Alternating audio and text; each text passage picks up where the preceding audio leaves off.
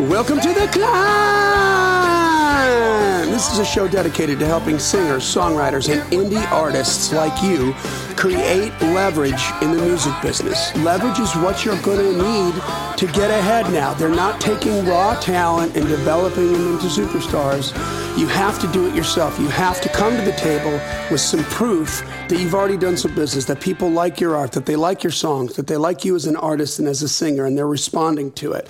That's why we called this podcast The Climb, C-L-I-M-B, creating leverage in the music business. That's genius, and that is a Baxternym from my good friend and co-host, Mr. Brent Baxter. Brent's an award-winning hit songwriter with cuts by Alan Jackson, Randy Travis, Lady Antebellum, Joe Nichols, and more. And Brent helps songwriters like you turn pro by revealing how you can write like a pro, do business like a pro, and then he actually connects you to the pros. You can find Brent very easily at songwritingpro.com. Once again, that's songwritingpro.com. And I would like to introduce you to my co-host, Johnny Dwinell. Johnny owns Daredevil Production. They're breaking artists digitally by identifying new fans through data. It's all very complicated, but Johnny's very smart, and that's good for you. If you're an artist looking to increase your streams, blow up your video views, sell more live show tickets, and get discovered by new fans, TV and music industry pros, then Daredevil Production can help. Daredevil has worked with multi-platinum artists such as Colin Ray, Tracy Lawrence, Ty Herndon, and Andy Griggs, just to name a few. You can find Johnny at daredevilproduction.com. That is production, singular, no S, and there is no S because there is no other Johnny D. How you doing, brother? I'm hunkered down with the family, as probably everybody else is, and if my kids don't go to school soon, my wife is going to murder all of us. This coronavirus thing is crazy. I am getting way more scared of her than I am of the virus. I'm just going to tell you, I love her. I love her.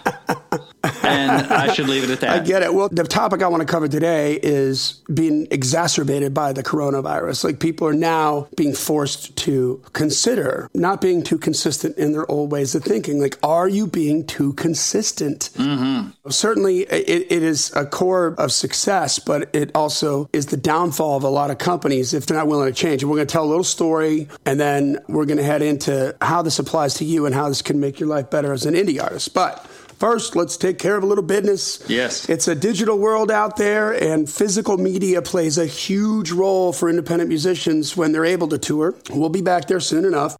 Digital royalty payments are so small that selling products like CD, vinyl, T-shirts, and at gigs has become a very important income generator. It's what gets you from one town to the next. So it's not just an income generator. It's like a lifeline. That's right.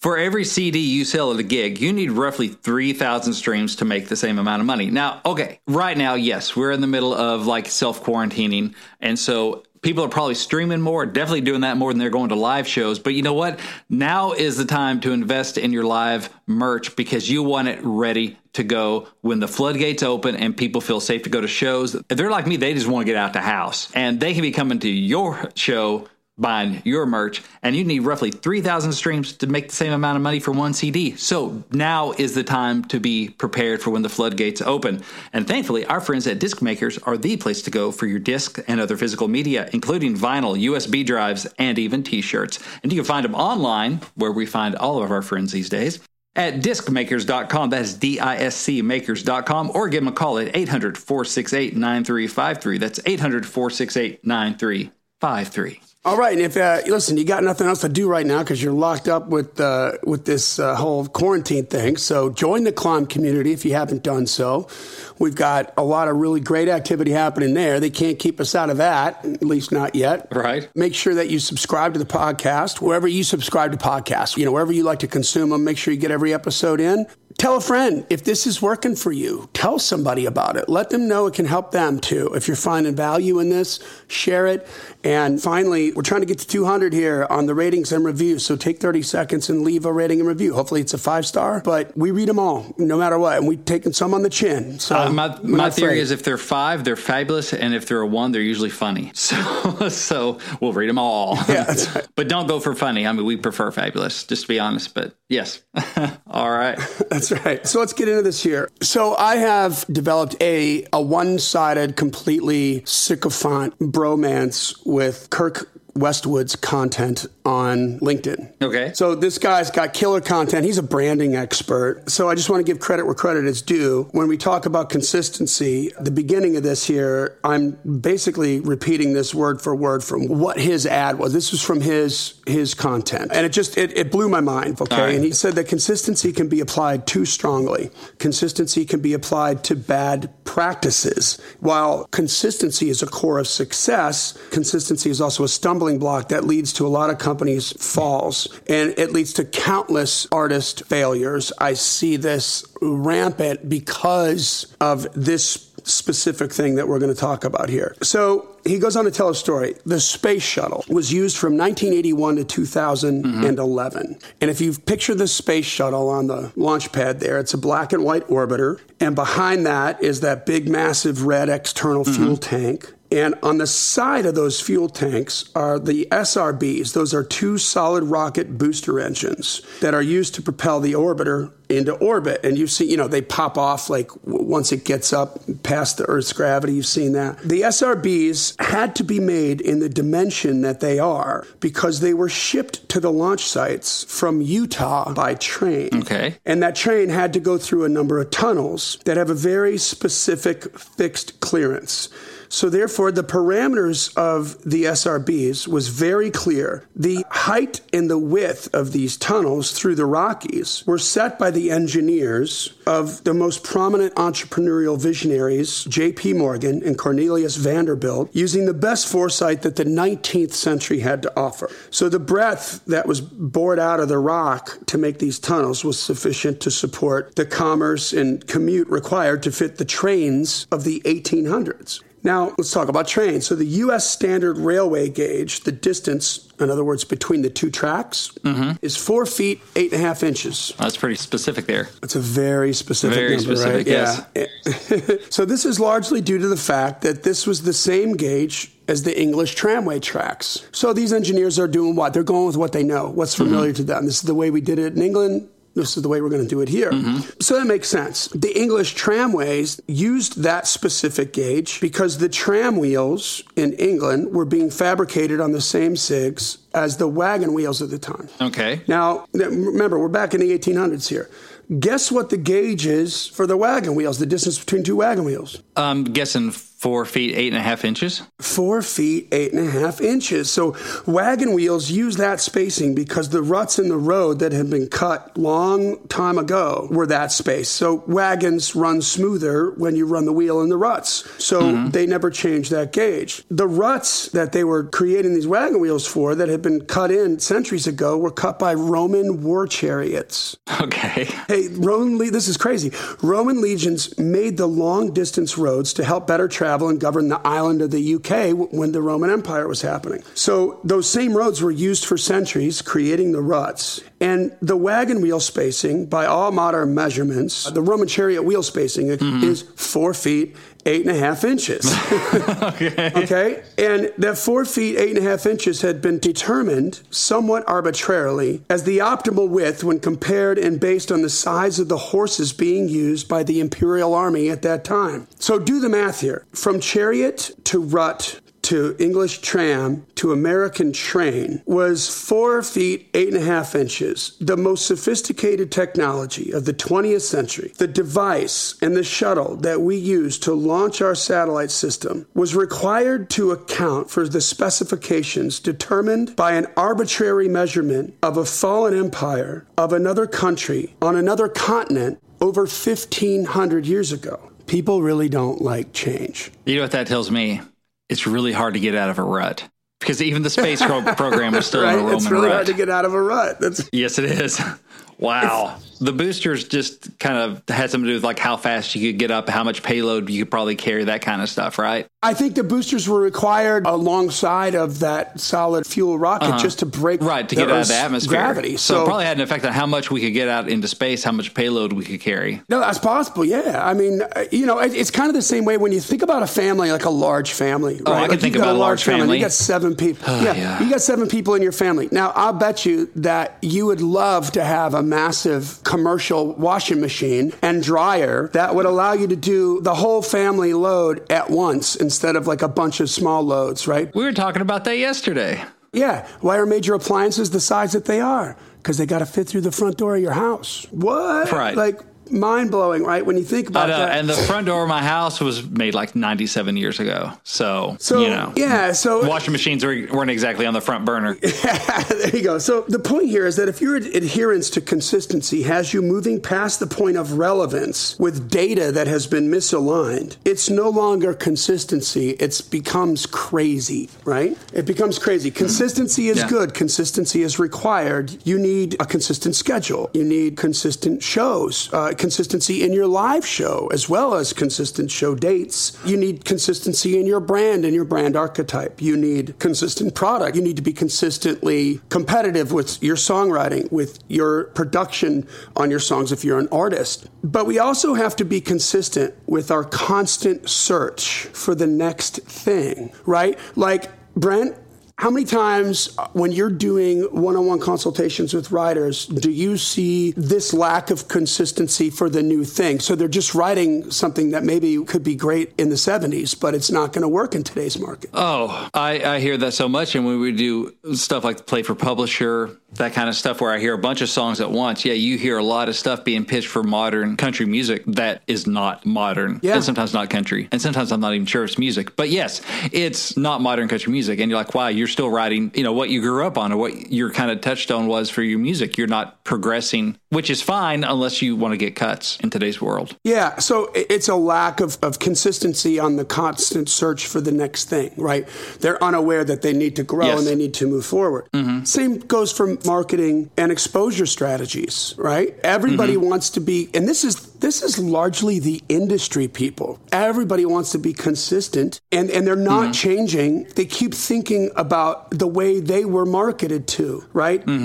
Has the game really changed for you? Like, how much, let's say, digital marketing are you doing? How consistent are you on social media? I hate social media. Like, you find it to be a pain in the butt. But yeah, if I told you, hey, I'm going to sign you as an artist today, and you're going to need to spend the next 3 months of your life away from home out on radio tour, you'd probably do that in a frickin' heartbeat. Right, yeah. But you're not doing it on social media when you can reach all those people from your comfort of your living room because you're stuck in the old paradigm. You're still looking at, chariot ruts from 1,500 years ago, right? Right. Consistency is good for practicing your instrument, for relationships, for religion. It's not good for archaic marketing strategies. People don't like change. They don't change. It's not good for songwriting if you're not consistently evolving as a songwriter and that wants to get cuts. Okay, then you're hindering yourself. You're in your own way. Somebody told me once you can write yourself into this business and you can write yourself right out of it. By not growing. It makes me think of football analogies. So good consistency and bad consistency. Good consistency is every time the quarterback makes a 5-step drop, I want him the same foot pattern, the same distribution of weight, the same mechanics in his throwing arm every time. Consistent. It's coming out the same way. His footwork is consistent. Boom. Every 5-step drop is the same. Yeah. But if the receivers run the same plays over and over and over again in the same order and they're very consistent, which, on third down, we always do the out to the, whatever, or we always drop the ball out in the flats, the defense is going to eat you alive. So that's bad consistency. So there's good consistency on, yes, the mechanics of like your throwing motion and that sort of thing. You try to get that as efficient as possible and always consistent so the ball goes where you want it to go. But if you're running the same plays ad nauseum where it's predictable, they're going to eat your lunch. Yeah. Same way with writing. Like, there's ways to go, I'm consistent in improving how I do things.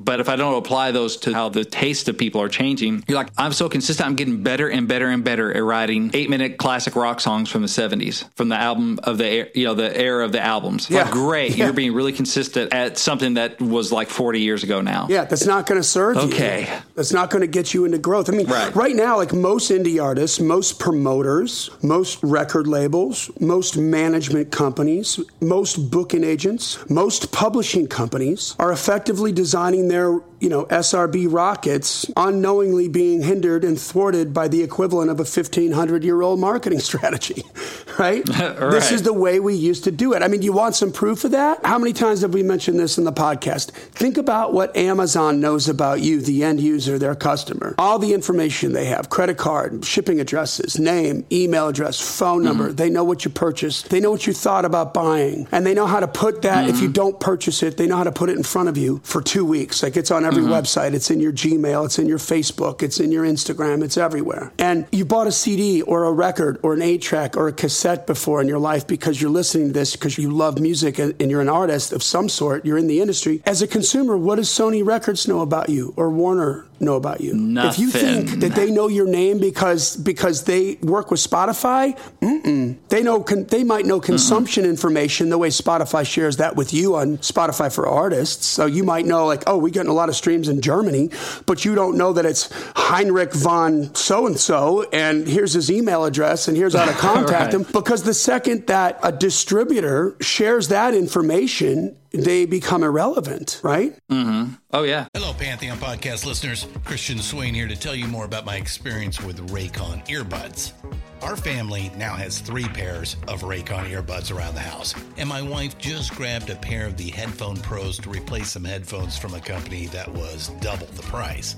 And yes, she loves them. Now, if you haven't pulled the trigger on a pair of Raycons, or even if you have, but you're in the market for another pair because they're just that good, well, now is the time to check them out because they just launched their upgraded model of the best-selling everyday earbuds.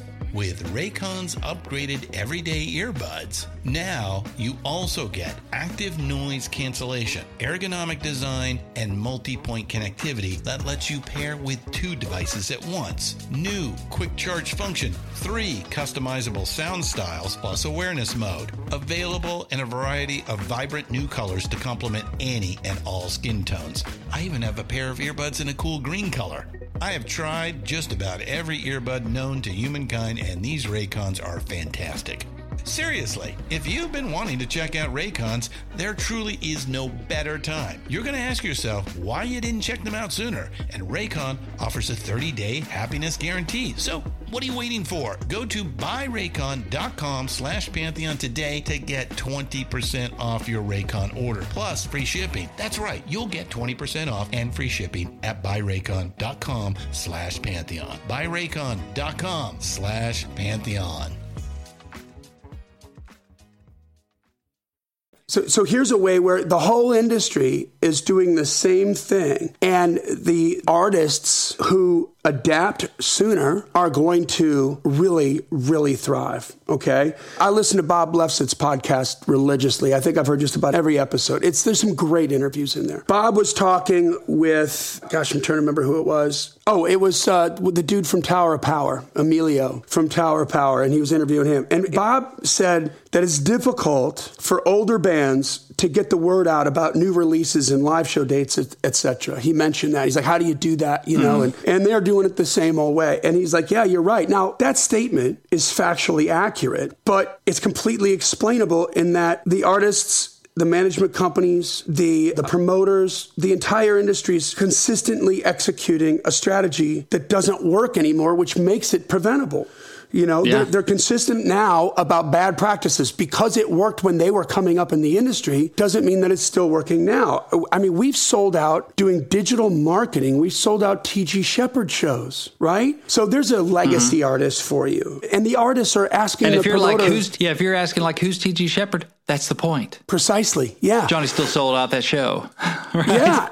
Right. And I mean, like, come on. And they're literally, we sold so many tickets for these shows. We've done, 5 now. There's been a couple that have been canceled and rescheduled, but we've done 5 now. We sold so many tickets for those that the artist, T.G. Shepherd, and the other artist on that bill, Ronnie McDowell, called the promoter directly and asked him, what the hell are you doing? How did you do that? You didn't do radio. What did you do? And the promoter, of course, is like, hey, you don't need to know how the clock works. You just need to know what time it is. Here's your next show. You know? Right.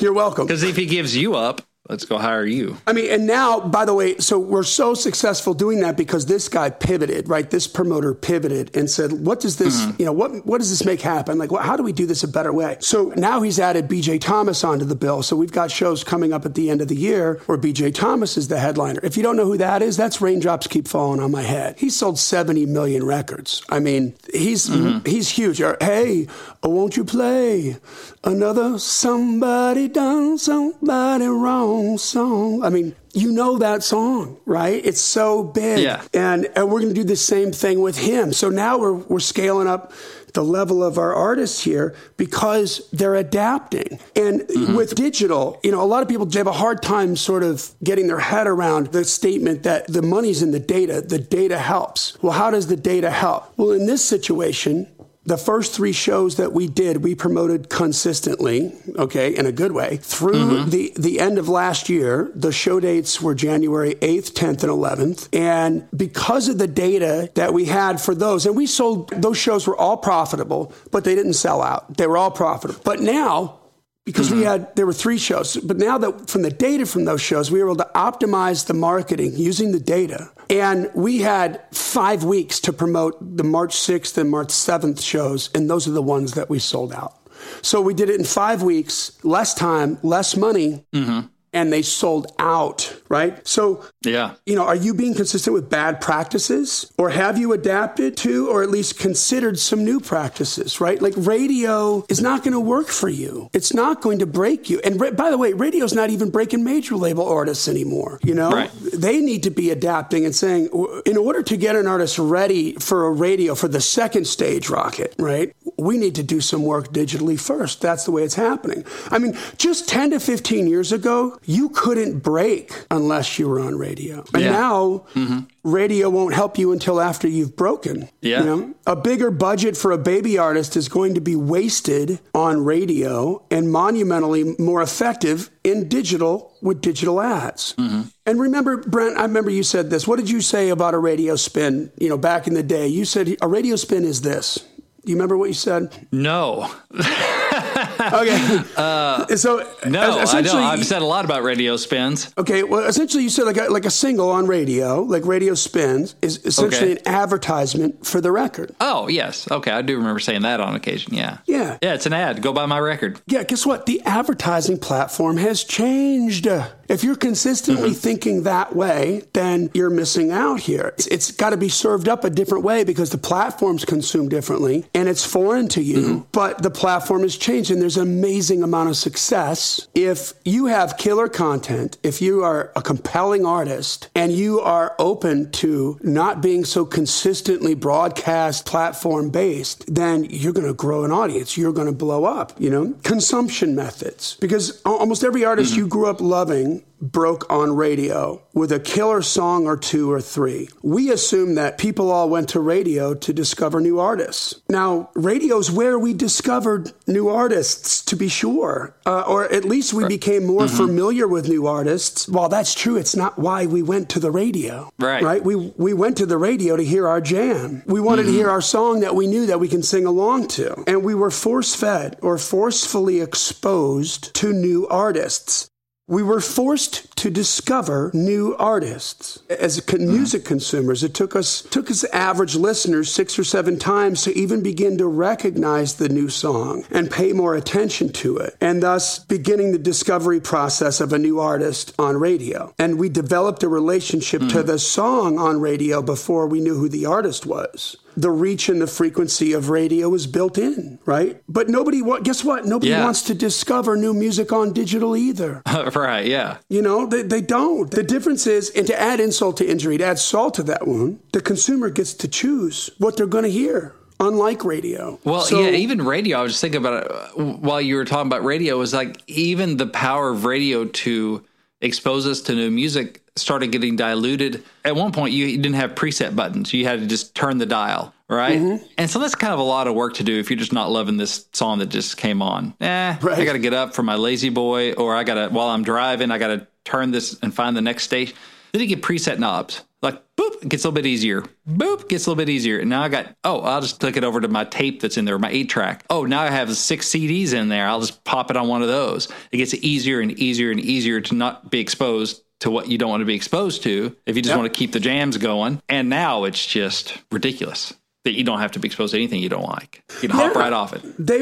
Everybody wants the same thing. They want to hear their jam. And so on digital, because the consumer gets to choose, you don't push a song for the sake of the song. On digital, new songs from debut artists are not consumable content. Does that make sense? New songs from debut artists are not consumable content. Like, we don't know who they are. We choose not to listen to it. We choose to go with what we want. Somebody who doesn't know you from a can of paint isn't going to consume that, or at least not enough to make a difference. So, yeah. I mean, there'll always be those people out there that are, probably like us, that are interested in hearing new music, that want to hear some new stuff, because music is what we do. We're always thirsty for more.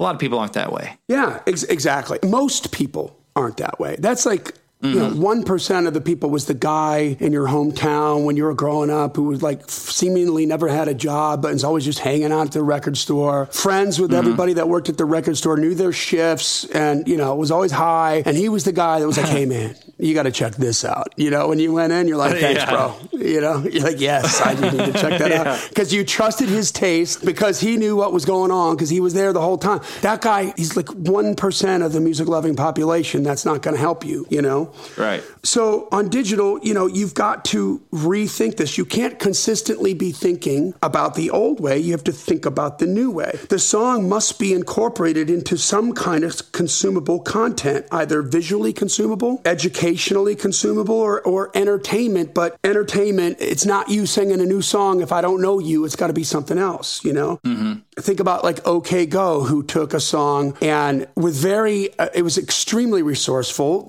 Somebody's in the band's sister either owned a gym or sold workout equipment to a gym, and they were able to get their hands on 9 treadmills, and they created that visually fascinating video of them choreographing their single on treadmills. So you didn't watch because you wanted to discover new music. You didn't watch because OK Go was really good and the song was awesome. You watched because what they did was so freaking fascinating that they were able to grab your time. And then guess what? You heard this song. I mean, that's the same reason I watched a lot of Shania Twain videos back in the 90s. Visually compelling. Yeah. So, yes. Yeah. Just in a different way. Consumers develop a relationship with the artist before they're going to listen to the song, or they're going to develop a relationship with the content before they're going to listen to the song. So that brings us to the next step here. The content. The digital content that works for an artist who amassed their audience on a broadcast platform probably won't work for an artist with little or no audience trying to break on a digital platform. You've got to know the difference, right? You've got to understand the difference. And if you're consistently doing the same thing and your audience hasn't grown, is it working? Is it time? Is it time to rethink and say, we need to spend some serious money on digital marketing and figure out something different? And by the way, it makes sense to the record industry why they move so slow, because for them, when digital came about, when social media was invented, all the artists that they were working at on the high levels of the music industry had audiences from radio and from TV and from touring. They had massive audiences that flooded over onto digital now. So for those artists, and think about it from the perspective of a music executive, a top-tier manager, a top-tier promoter, a top-tier record executive, A&R person, like, guys, to them, digital social media walks and talks and smells like a broadcast platform, right? Because whatever that artist puts on their digital platform is actually relevant and personal to the people that are there, because they already know the artist and they're in love with the artist. They've already been amassed from a broadcast platform. So it makes the waters very muddy and very confusing. And if you are looking at big artists and trying to see what they're doing with their content, you just have to be careful to filter your ideas through the new artist or the debut single or the I'm an artist with the low audience filter. Like, is this going to help me if I do this? Or does this only make sense for this artist because he has an audience or she has an audience? The choices that you make. I mean, we've kind of talked about this with branding before, but if you think about, we talked about like Celine Dion, right? So if Celine Dion came out of the box and she had like torn leather pants and like a ripped up concert t-shirt, and that was the album cover of her first record, and she's all like rocked out and everything, it wouldn't make sense, right, for her to do that. But if you look at her, 20 years later, and she shows up on Oprah in high heels and some killer tight leather pants and a concert t-shirt, it's adorable, but only because we know her. Right. It's not right? confusing. And so, yes, it's not confusing. So you have to be intentional about this. So you must make your content, at least initially, that will be consumable for reasons other than it's your song or the way you're singing it, your performance, right? If it's going to be consumed by new eyeballs, and most of you, by the way, your answer to digital marketing is, I'm going to put it up on Facebook and Spotify and see what happens. Well, you're not getting into growth that way, So consistency. You're like, what? We're talking about not being consistent. Yes, now I'm going to talk about consistency. Back to consistency. A single on the radio has consistency in the form of rotational format programming, right? So it's the reach and the frequency part, okay? And so if you're an artist that, has done radio before, had your songs on the radio, whether it's primary radio or secondary radio, you need to know that the consistency was built in. The song was able to find a life because it was being played over and over and over again. We were constantly interrupting people's attention to put your song in front of them, and they didn't have a choice but to listen to it or change the channel. Right. But on a digital platform, because they get to change, the frequency or the consistency, or you can call it repetition, it must be intentional, it must be manufactured, right? So if you are consistently thinking about pushing your song on digital, but you're using old methods like a broadcast platform method, or you think, this just comes to my mind. Like, we've had a lot of artists that we've worked with where they've ended up being on like The Voice, right? Or American Idol or America's Got Talent. If they're young enough and they don't understand, or they're naive enough, they think they're going to get famous because of all that exposure. Right. But they don't, right? You get famous maybe for 15 minutes and then it all goes away because it's you're not consistently on the radio or consistently on TV. The consistency, has to be there, right, in terms of exposure. So the same thing has to happen on a digital platform. You have to think, I've got to intelligently inject frequency or repetition into my marketing on digitally, and then miracles will happen. As long as that art is compelling, you are going to be amazed at what happens. So, the old, it's foreign to us and we're a little scared because it's digital, so we're going to try, $50 or $500 or even $3,000 of an ad buy. And we're not famous yet, so it's not working. Right, yeah. You're not being consistent. I mean, through consistency on digital, as long as you keep stuff going out and you're spending a little money every month on digital ads, you're amassing data, right? And that data helps you optimize the ads moving forward. Or if you're using a service like Daredevil, it helps you optimize that service. So there it is, guys. Be careful. Be careful that you're not still stuck in the rut of thinking about the old record industry. Because if you can break away from that, if you can be the first one to break away from that, the world is your oyster. There's so very little music traffic on social media that's being paid in the form of paid traffic, of artists. Like you're being blown up every day by boneheads that are DMing you about music you don't even care about in a town that you don't even live. Right. I get that. Or you've got stuff in your feed from somebody that just happens to be in your feed for whatever reason. But if you're not being intentional about that, there's the paid ads. There's not a whole lot of artists doing that. You're seeing product ads, So there's room. I mean, look at that. Take some time today. You're not doing anything. You're coronavirus quarantined, and go look at all the paid ads and tell me which is a new artist or an artist even that you're familiar with that's pushing music through paid traffic on digital. It's not happening. It's very, very infrequent. You're going to see all product ads. So make the change. Pivot now. And not for nothing, in this time, like right now in the coronavirus, pivot, because nobody's got anything to do. And so you're going to have a whole lot more eyeballs and a whole lot more attention on any kind of stuff that you push out in the next couple weeks. So listen, give us a call at Daredevil. This is what we do. This is how we're breaking artists. We're getting them in front of new eyeballs, and we're doing it on digital platforms. That's the long and the short of it. Most artists remain undiscovered. They feel invisible. They're hopelessly buried in the chaos of an overcrowded music market. And at Daredevil Production, we're breaking artists digitally. We're exposing them to vast new audiences so that they can grow a loyal fan base and make a better living. It's not rocket science, but it does require you to get your head around what's new and not be consistently stuck in the old rut. So That's all I got to say about that. If you haven't done so yet, download the free informational PDF, 21 Biggest Reasons You Don't Have a Bigger Audience. Just go to giftfromjohnny.com, Johnny, giftfromjohnny.com, and tell us where to send it. It's free to you. And we're also available for consultation if you'd like to discuss this a little more. Right now for coronavirus, we have a 33% discount, saves you $50 on a consultation. Get in touch with us. We'll be happy to talk with you and discuss some different strategies that are very personalized to you and tell you what you can do to take advantage of the downtime now, okay? Mm-hmm. Once again, join the Climb community, subscribe to the podcast, tell a friend, and leave a rating and review. That we're doing this, guys. We think about this stuff here. This podcast exists because we want you to win, so keep on climbing. And we'll see you at the top.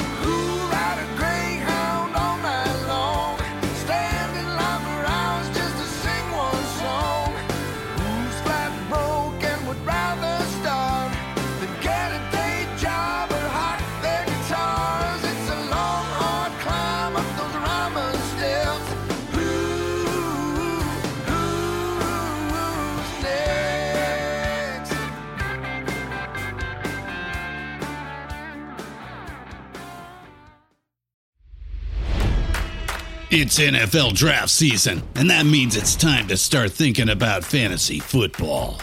FantasyPoints.com features industry-leading experts and prognosticators using proprietary hand-charted data to help you score more fantasy points. FantasyPoints.com is the place to go for whatever kind of fantasy football you play. Whether you play fantasy football, daily fantasy sports, or do a little bit of everything, Fantasy Points has the meticulously researched content to guide you to victory. And why wait for the fall? Fantasy Points also covers the new spring football league, the UFL. Join the guru, John Hansen, Scott Barrett, Joe Dolan, and other massive names in the fantasy football universe with an exclusive offer. Use code Pantheon for 15% off any Fantasy Points package, including the all-in package, with access to every article, tool, and data nugget that Fantasy Points has to offer. That's FantasyPoints.com and code Pantheon for 15% off at Fantasy Points. FantasyPoints.com, code Pantheon. Score more fantasy points.